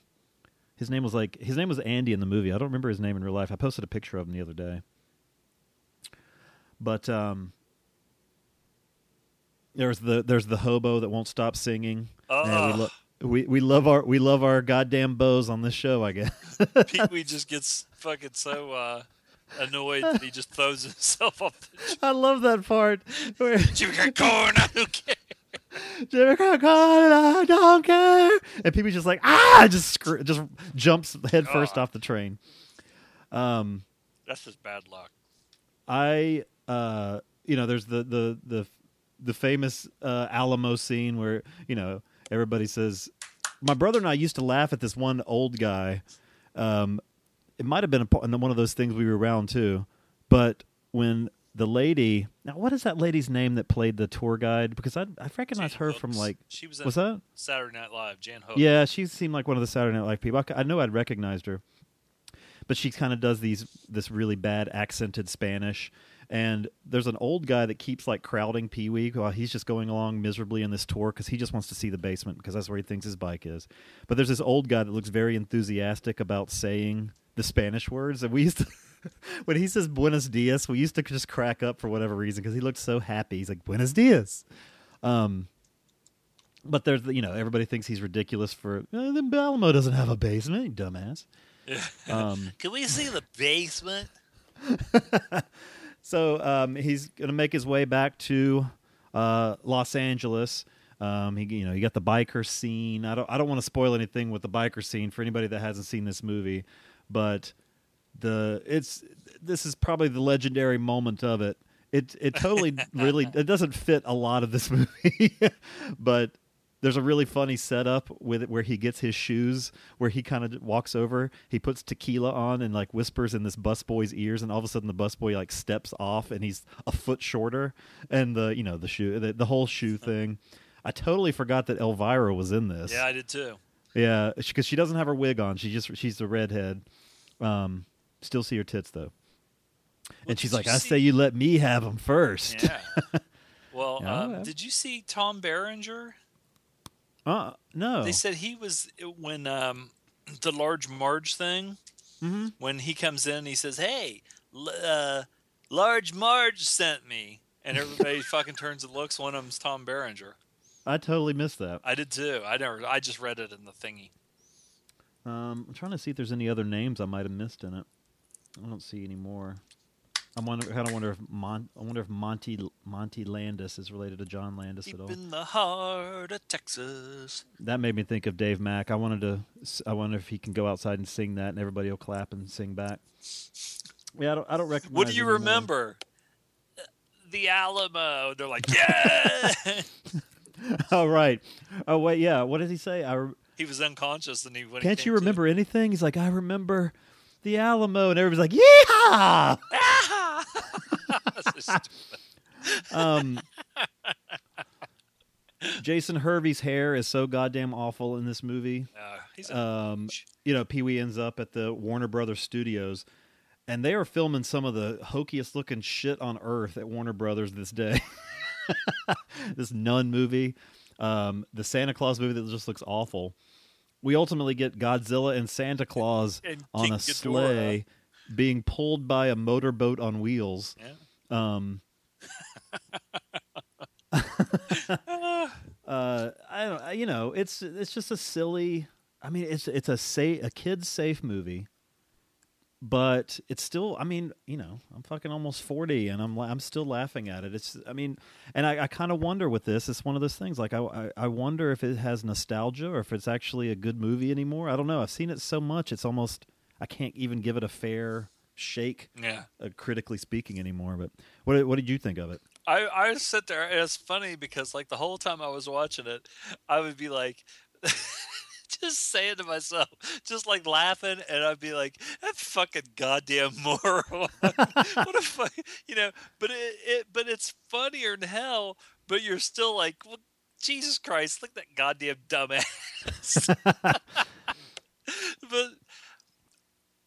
just watching it, I mean, it is one of those things that everything's so absurd that you just kind of fall into his little world. It's very creative. It's yeah. I mean, you have to admire that.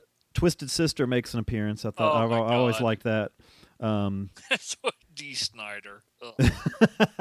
And he still had his giant hair at this time yeah. too. But it's just it's a very creative movie. I mean, there's not much like it out there. And if you can buy into the world of Pee Wee, I need to watch Big Top Pee Wee again because as many times as I've seen this, I think I've only seen that movie one time. Well, anyway, I interrupted you. Go ahead. Even though you could show this to a kid, mm-hmm. but it's done in such a way that an adult can enjoy it too. You know how like some kids stuff is so bad and so insulting.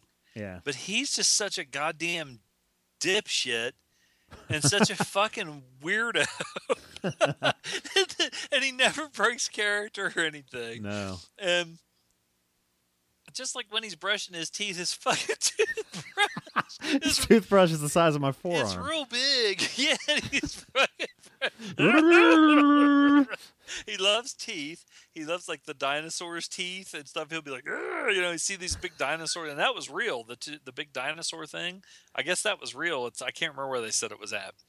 It's got to be. I think this whole thing looks like California. Yeah, but it's like anything that's cheap and cheesy shit, like the world's biggest ball of twine, or some place that has giant dinosaurs, or like the magic store that has all the cheap, crappy stuff. He had all. Oh, I already got that, and Box for Pee-wee. that fucking gum. Now, what was the one? I know the one gum. Of the course, hot and spicy gum was the one that was that the he hot gave and spicy to gum. Francis's dad, and then the other one with the ooze that It came made out the of his fucking mouth. guy's teeth turn black and shit. That was so gross. But Francis deserved what he got. But even as much as Francis was a fucking obnoxious dick, he never. It never went full blown. It's like when you watch adult movies, not like porno movies, but like adult movies made for adults. It's like when the guy picked him up. Hitchhiking, which was funny because he's standing there and he puts that big thumb on his thumb, and then when he gets picked up, I like when he eventually just ended up laying on the fucking road, halfway out in the fucking road, taking a nap, and the guy stops and picks him up, and the first thing I thought was, oh, Jesus Christ, this guy's gonna try and fuck Pee-wee, and then also when Pee-wee dressed like a woman, and that fucking cop. See, that was kind of adult stuff. The cop's like, ew, I just want to check you out. And all they did was see if I could put like a goatee on the other guy. Pee-wee dressed like a fucking woman. Want to take a picture to last longer. But that kind of stuff. And then, they took a lot of classic movie stuff like the biker bar, the hitchhiker thing, anything like that. And I did not. That's the one thing about Elvira. Like you'd see her at like Horror Hound, and you see her dressed like Elvira, and then she'd go walking by later and not have anything on. And with the exception of the only reason I'd notice her, is she got this big fucking tits. She's built like a fucking brick shit house. Because I forgot that was her too, and then I read it and I was like, oh shit, But I love the bike, all the little intricate things that they did, and not only that, but like when he slid down the pole in his pajamas, and when he came down at the bottom, he had his clothes on. That was kind of funny. The dog Speck, I love the dog, but anytime I hear the name Speck, I think of Richard Speck, the fucking weirdo that murdered all these nurses out in California or wherever the hell it was. Oh god! So like, ugh, But anyway, Speck was still cute and funny. One scene that I really fucking loved was when the pet store was burning down, and every time he'd walk by the snake fucking thing, he'd be like, ugh, and he did that like 10 times, and then finally he got everything out with the snakes, and he came out and was like, ah! It always bugged my brother and I that he never even tried to save the fish. No, he did take some of the fish out. I know, but there were so many. Because he said something about it. He goes, there's still some fish in there, he told the fireman. Oh, okay. So, okay. But they're in water, so anyway. Yeah, they're probably fine. They're probably fine. But it's just I don't know what kind of pet store sells chimpanzees either. Yeah. Chimpanzee would probably rip your nuts off and eat them. But it's fun. It's funny. It's one that it's definitely fun to revisit, and it would be fun to watch with other people. Mm-hmm. If you had other people to watch it with. So I enjoyed it. I mean, it's there's nothing else like it. I don't think. It lives in a very campy world. When you said, the world's largest ball of twine, and or like that legendary motel, the TP motels, or whatever those are. Anything like it's like Tim Burton, Paul Rubens, and I think Phil Hartman actually wrote this too. He was in it. Oh, was it? Because I know he was in Pee-wee's Playhouse. Where was he in it? He's the guy that was. I think he was the guy that was interviewing Francis and his dad at the drive-in. Oh, I think. He, it's like they just take that look, that feel, and just make it into this entire world. And it's a very unique, very original type thing. Oh, and Morgan Fairchild is in it briefly. Oh yeah. Oh, And Brolin. That was James Brolin. Holy shit! That was P.W. Herman. P.W. Paging Mr. Herman. Morgan Fairchild's one of these ones that she had that. She was like early '80s, but she definitely had that. The big like Farrah Fawcett kind of hair. Mm-hmm. Always kind of had a bitchy kind. You could kind of figure she'd probably be like a blue blood. Kind of think she was better than everybody else. And then she got this. She was flat chested. Then she got this chit job, and she was in that movie with where I'm eating a pitted date, where Andrew Stevens was stalking her, and I think she was on like Falcon Crest or something, and she always wore like these gowns and stuff, but she was almost flat chested. Then she made that movie with Andrew Stevens, and they showed a scene where she was fucking getting dressed, and all of a sudden she had these big pointy fucking fake titties, and it was like, ooh, we're off to the races. And Brolin's hair almost looked like a Burt Reynolds wig. I know. It looked bad. Fluffy and fucking old. The X1 is the bike in the movie. Yeah. It was like a Honda fucking Goldwing or something. If I had to rate this movie, I mean... If you had to, what would you give it? You know what? This movie is about a 7.5. Oh. I'm serious. Like, it's... You know what? If anything, it drags with the Texas stuff for me. The middle of the movie. It has the flabby middle. Yeah. But... On a 98-pound weakling. Yeah. But, I mean, this movie's irreplaceable for me. I will always love it. Is it on Blu-ray? I think it is, because I posted a picture of it. Yeah, it is. The Blu-ray. I don't know that it needs to be, but... It would look good, though, because it's got a lot of colorful stuff in it. Yeah. Yeah. And, but, I mean, if you're not versed in Pee-wee, definitely check this out. Watch the kids show that he did, because it was pretty creative too. I mean, it can get a little repetitive, like when I had the flu and I watched about 18 in a row. But is it on Netflix? It is. Oh. So is Big Top Pee-wee. I'm gonna fucking have diarrhea. Maybe I've what? ate about 10 of these dates in a row. Oh God. At least you don't have to work. Lots of fiber. I gotta poop. But right you know what? now. I'm gonna raise it up to an 8. Yeah, it's a fucking movie. It'd look bad if you rated it lower than me. Yeah, I know it's I think I gave Gremlins a much higher score, but I've always liked Gremlins more than this. Like I said, I know, but the No, I just farted. Oh, the slowness of the Texas stuff takes it down for me, but I still have a very strong spot for this movie. So, what would you rate it? I'll see. I'll give it an 8.5. Nice. I just love the creativity of it, and it's just fucking funny. I mean, it just makes me laugh. I can't really even figure out why. It's a bizarre movie. Like, I was I wasn't saying like dumbass in an insulting way, but I was just like fucking moron, or look at that goddamn fucking idiot, But it's just funny. Yeah, it's a classic. So he's not an idiot. It's just fun. It's just fun. And it's this because this just skyrocket. This just put Tim Burton on the map definitely, and it's a modern masterpiece. I mean, shit. 3 years later, Tim Burton made one of the biggest movies of all time. So this definitely put him on the map. What was that? Batman. Oh yeah. Yeah. Forgot about that. Pee-wee was not in that one. He could have played the Joker. That would have been interesting. Yeah. All right. So an 8 and 8.5, that is Pee-wee's Big Adventure. Let's take a break, and we'll come back and do some feed sack and wrap things up.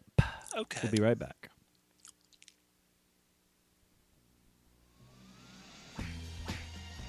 Hello, this is Kenny B. This is Tom KW. And we are two of the hosts from the Podcast on Fire network. You want Asian cinema in a podcast? Well, we got the solution for you, because at the Podcast on Fire network, there's 7+ shows for you to choose from.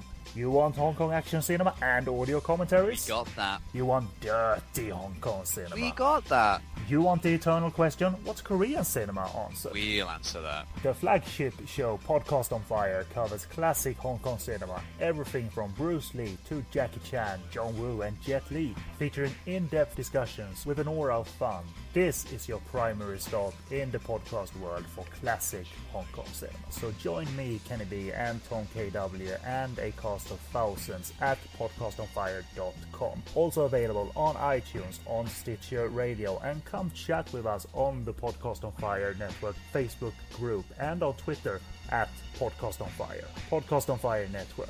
It's Asian cinema in a podcast.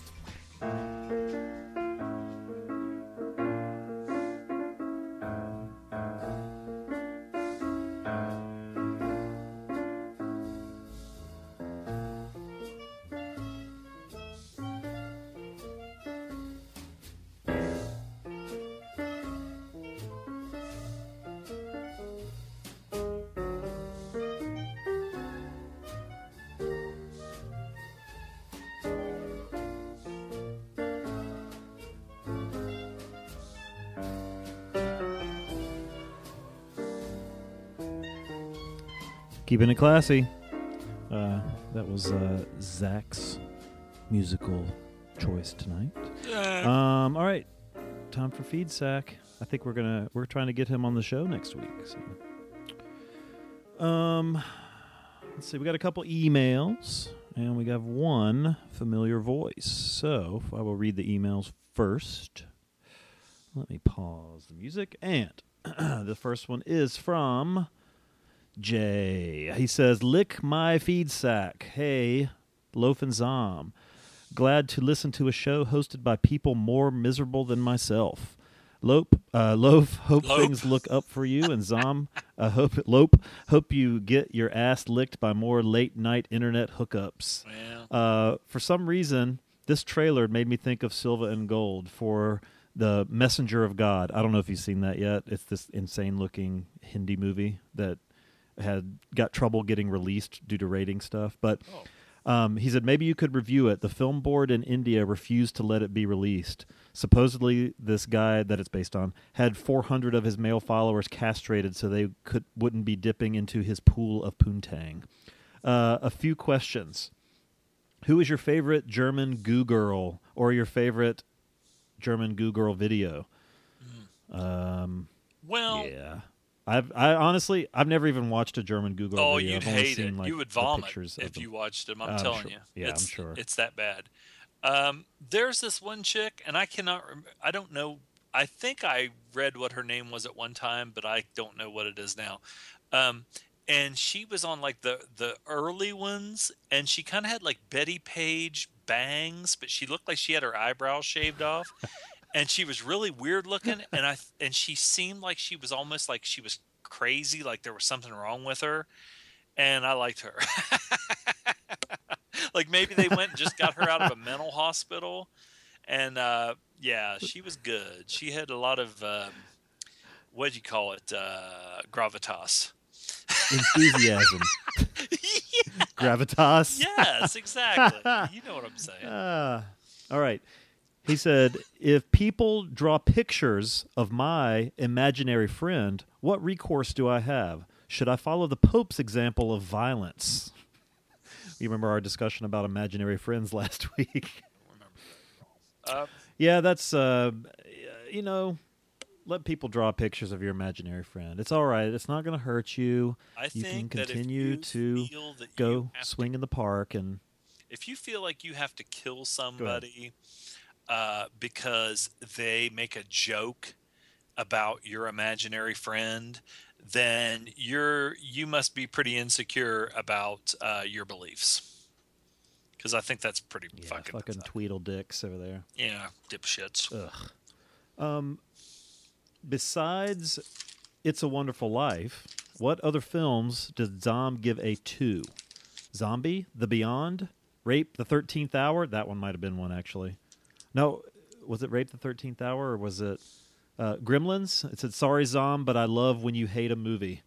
Thanks for the show. Glad to be among your Elite 13 listeners. Yeah. So I pulled up a list. I don't have a complete. I only have about half our shows marked down right now. I have them somewhere. A few movies that Zom gave less than a 3 to. Assault Jack the Ripper. That's the one we did with Rape 13th Yeah, Hour. that one. That one you gave a 2.25. I didn't like that one at all. And Yuri gave it a 6.5. I gave it a 6.25. Something called Firepower that you gave a 2, and I gave a 7.25. I think that's the one that had the Ultimate Warrior in it. Fucking Firepower. Hobo with a Shotgun. The first 2 ever. No, you did give in episode 2. You gave Final Justice 3. What was that? That's Hobo. Oh no, not Hobo with a Shotgun. Final Justice is the one with what the fuck is his name? You like him a lot too. Jodan Baker? Jodan Baker. I gave that a 3? Yeah.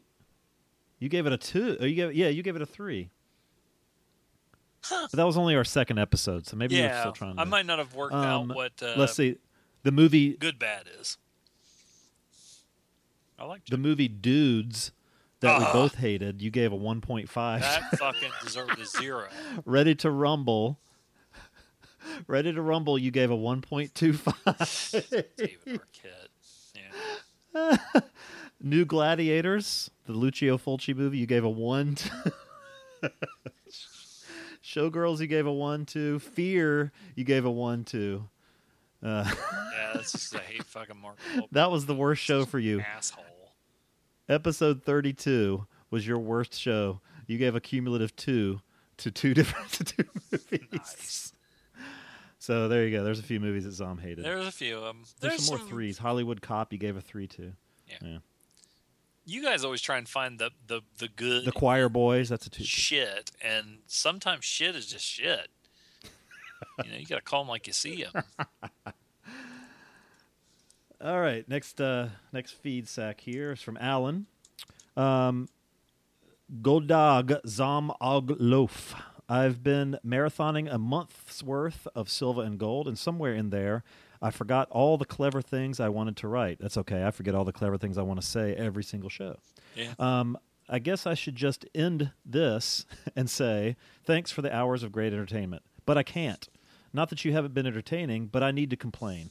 I was expecting to get the definitive answer to if I should give It's a Wonderful Life a chance next Yuletide. But no, Zom brings the hate. Now I don't know what to do. Should I just watch Gremlins instead? I would watch Gremlins thank you for before your I'd guidance. watch that fucking long-ass fucking turd again. This hurts my heart. I thank you for your guidance, and I'll end with another question. Since I asked them Cult of Muscle guys who should play you guys in the Silva and Gold, the movie, I'll give you a chance to retaliate. Who would you want to see starring in the Cult of Muscle, the movie? Over and out, Alan. Well, if it was a fictional Wiley Wiggins. character, Solomon Grundy would play Jake. But if you had to pick a real person, it would be Vincent D'Onofrio dressed like Solomon Grundy playing Jake. And CDR would I still go with Wiley Wiggins. Wiley Wiggins? Oh, yeah, Wiley Wiggins would be good, too. I mean, but, he's got a big beard now, and he's, like, more... he's not as much Wiley Wiggins now as he is... Doesn't Jake have a beard, too? No, that's what I'm talking about. You get Wiley Wiggins to play CDR? Oh. Who? No. Jake. Yeah. Nah, I think Jake's grown out of the Wiley Wiggins thing. Oh. But I would get Jason Priestley to play CDR. No, maybe Luke Perry, but I think Jason Priestley. Let me see. Who else could be? Chomp. Jason Priestley is a good one.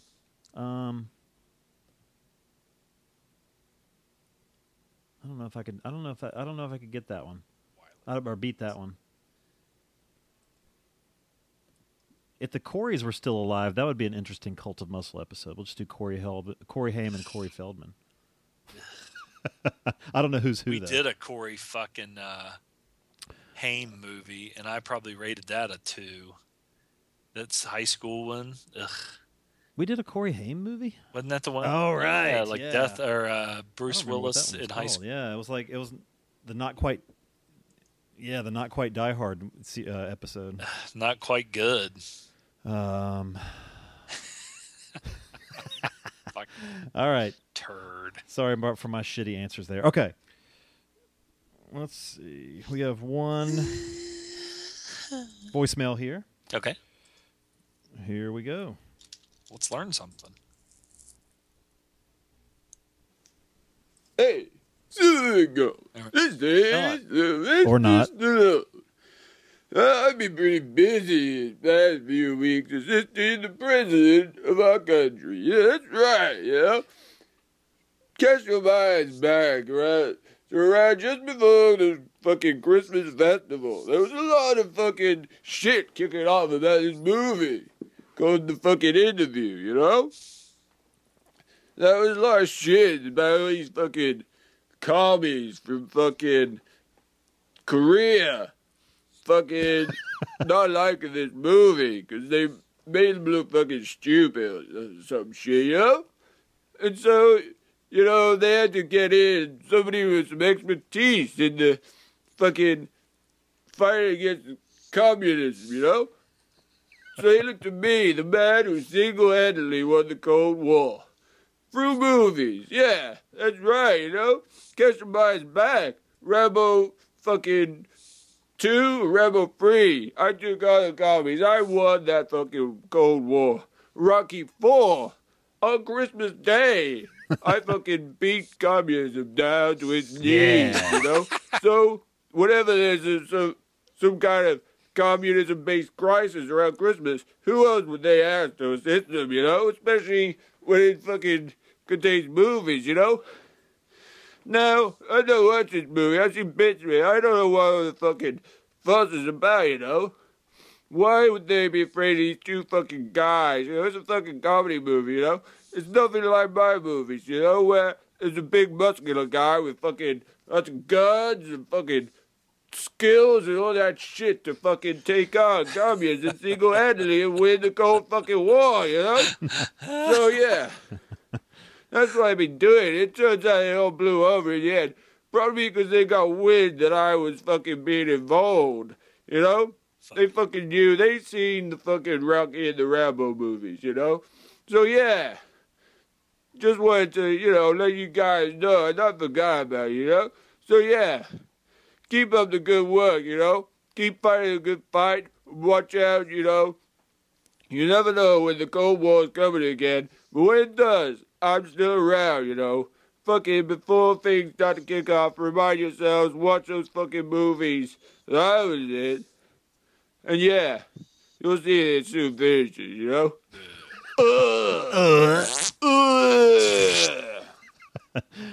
We haven't heard from Sly in a while.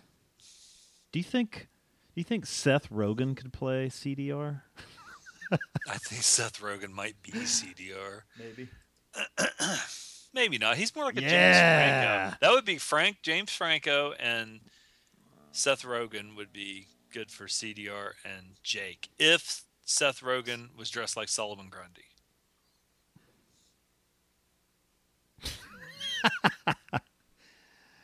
Alrighty, that is the show. You can always send us feedback to 206-339-1600 or silvagoldpodcast@gmail.com. Find our show on iTunes and Stitcher Radio and our website at silvaandgold.com.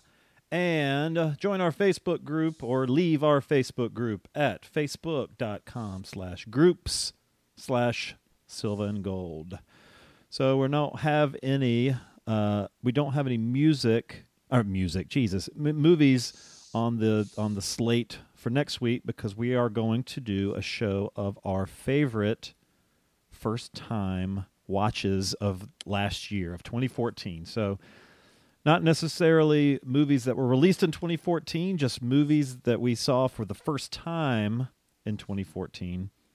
And the way I do my list usually will be to exclude brand new movies. So anything 2013 and prior is what I will focus on. But we're going to try to get some guests on the show and make it kind of a roundtable thing. So not sure yet if we're going to do top 10 or top 20. It just depends on time frame and how many people become involved, because if we try to do like 30 and there's 5 people, we'll be talking for 8 goddamn hours. So. Yeah, that ain't gonna happen. All right, so that's going to happen next time. I don't have anything else. Zom, how about you? I don't have nothing. Don't have nothing. Well, until next week then, this is A Loaf. Oot. Awesome. Oot. Bye. Ha ha. Terrible.